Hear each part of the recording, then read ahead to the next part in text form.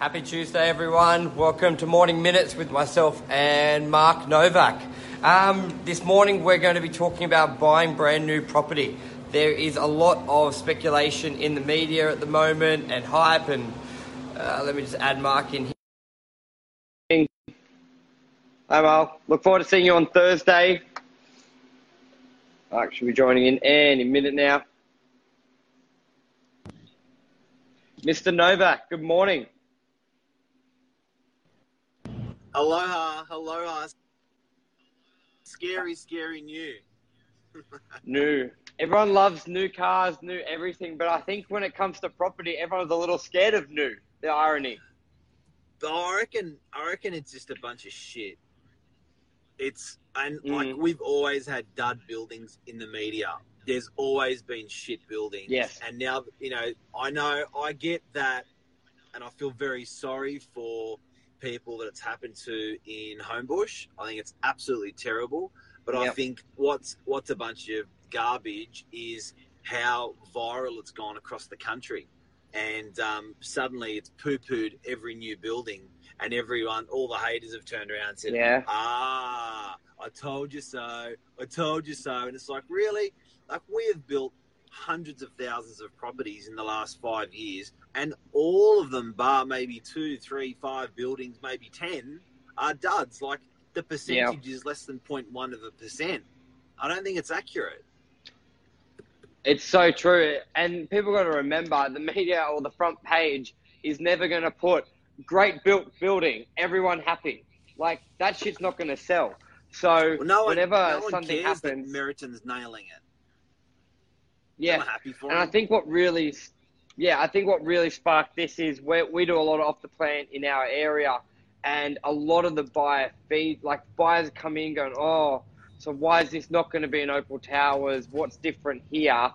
And it sort of got us thinking, going, well, let's break it down. There's because in that development world, like, it can be pretty shady. Let's put it that way. The developer may not be the builder, and the builder may not be the contractor, and the contractor may not be the plumber. So there can be so many different layers from it.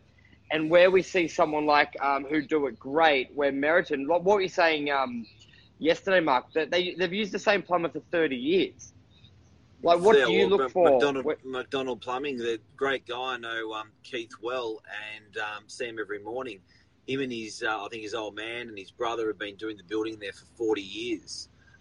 Their teams are doing the plumbing in the buildings across Sydney and New South Wales. You know, shit can't go wrong with plumbing when you've got the same guy doing the same job all the time.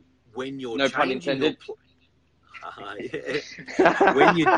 when you're changing your trades all the time, well, you're a bit volatile. But I think the point that we were talking about yesterday, Michael, is you got to look for these guys in the marketplace. You brought up a really good one about the architect, how they changed the architect around. Yeah, so there was a pretty eye-opening on ABC. I tried to find it. So if anyone knows what, I was just at the dentist and it was playing in the background. It was ABC about new construction.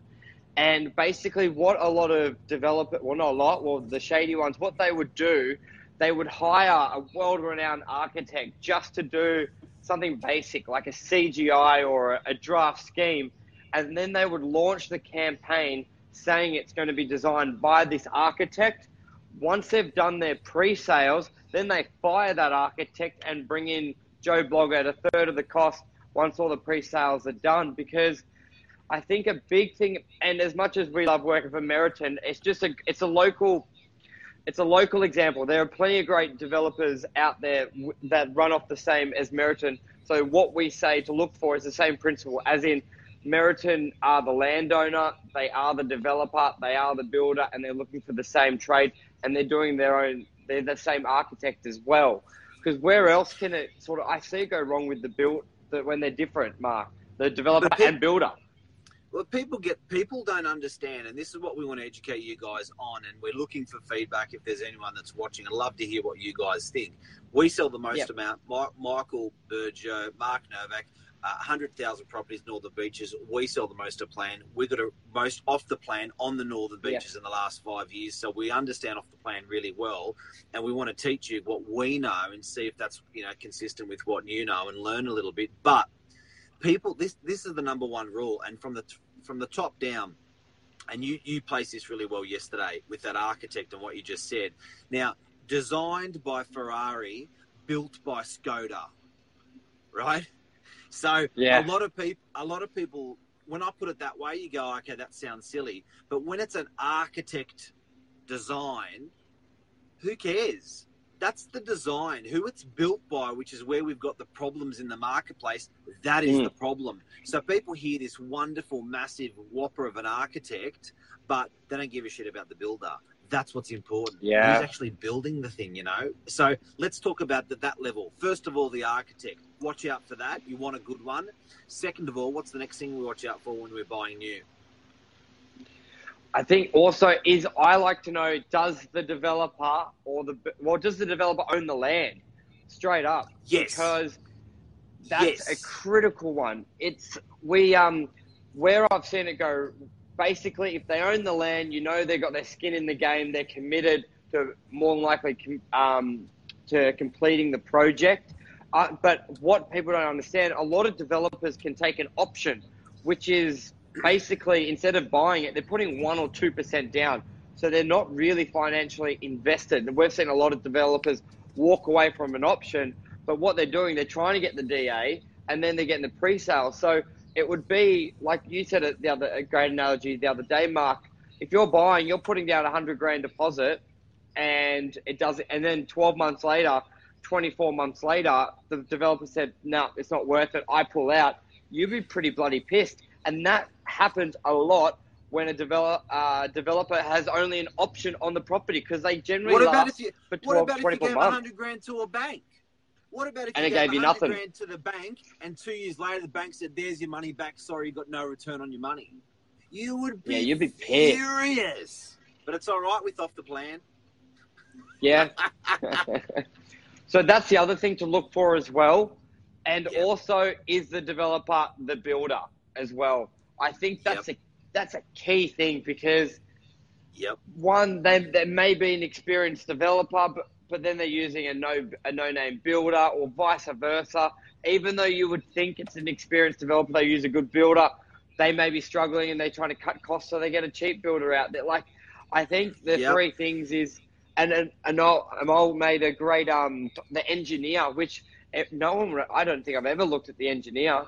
Like, that's a great one, engineer doing it for the building. So, and guys, just to put this into perspective, what we're talking about is buying new off the plan. There's been a lot of poison thrown around lately on these new buildings. Considering how many new buildings, I personally don't believe there's a problem out there, but people are focusing on the very, very small minority of buildings that are being built, and I do feel very sorry for those people who have had those issues happen. Yes. But this is how it can happen, what you said.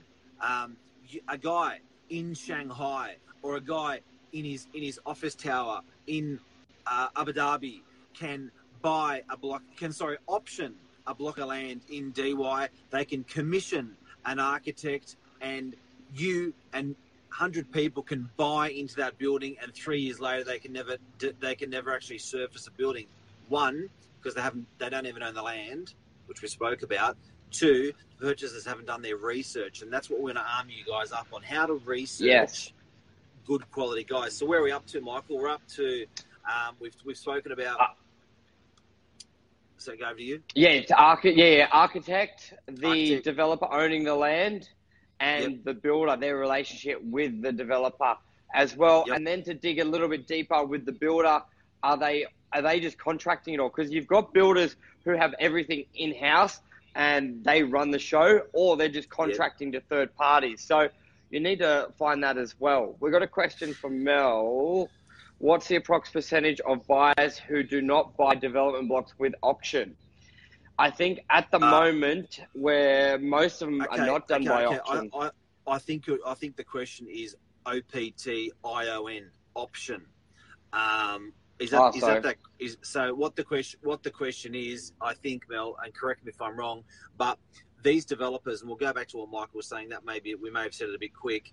I can buy 1,000 metre squared, 2,000 metre square block of land, and I can say to the owner, I'll give you 50 grand. Yes.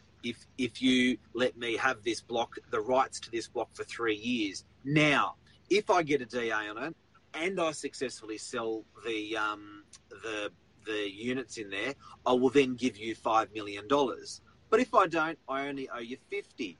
Now, that's cool between the developer and that's cool between the land seller, right? But that's not cool when 100 people line up on the block and 100 people think they've bought something when the developer's only put 50 grand of his skin in the game. That's called an option mill. So what we find in the marketplace, deals being seeded or started, I would probably say maybe about 10% or 20% are done on an option, OPTION, that then they try to then convert over to real purchases, which they then try to convert over to a deal and transacting.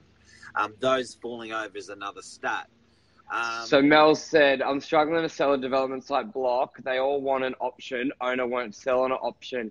We will say generally with an option agreement, you've really got to look at, obviously everyone would like unconditional because you've got the money in the bank. But I think on that side, we are heading into a market where there will be more, to put it as much as we will head into a market with more option agreements, but more JV agreements as well when the market's not as hot. So I would generally, with your owner, an option purchase should almost be 5, 10, 15, 20% above an unconditional purchase. But instead of doing an option, we're speaking to a great builder, your mate, Navati Mark, and what they're looking at, great builders, what they're doing now is they're looking for more deals to do like a JV, but property back for the owner, where you really break it down. You know what, Michael? This is a real big one. That's another topic. We're going to talk about JVs tomorrow morning.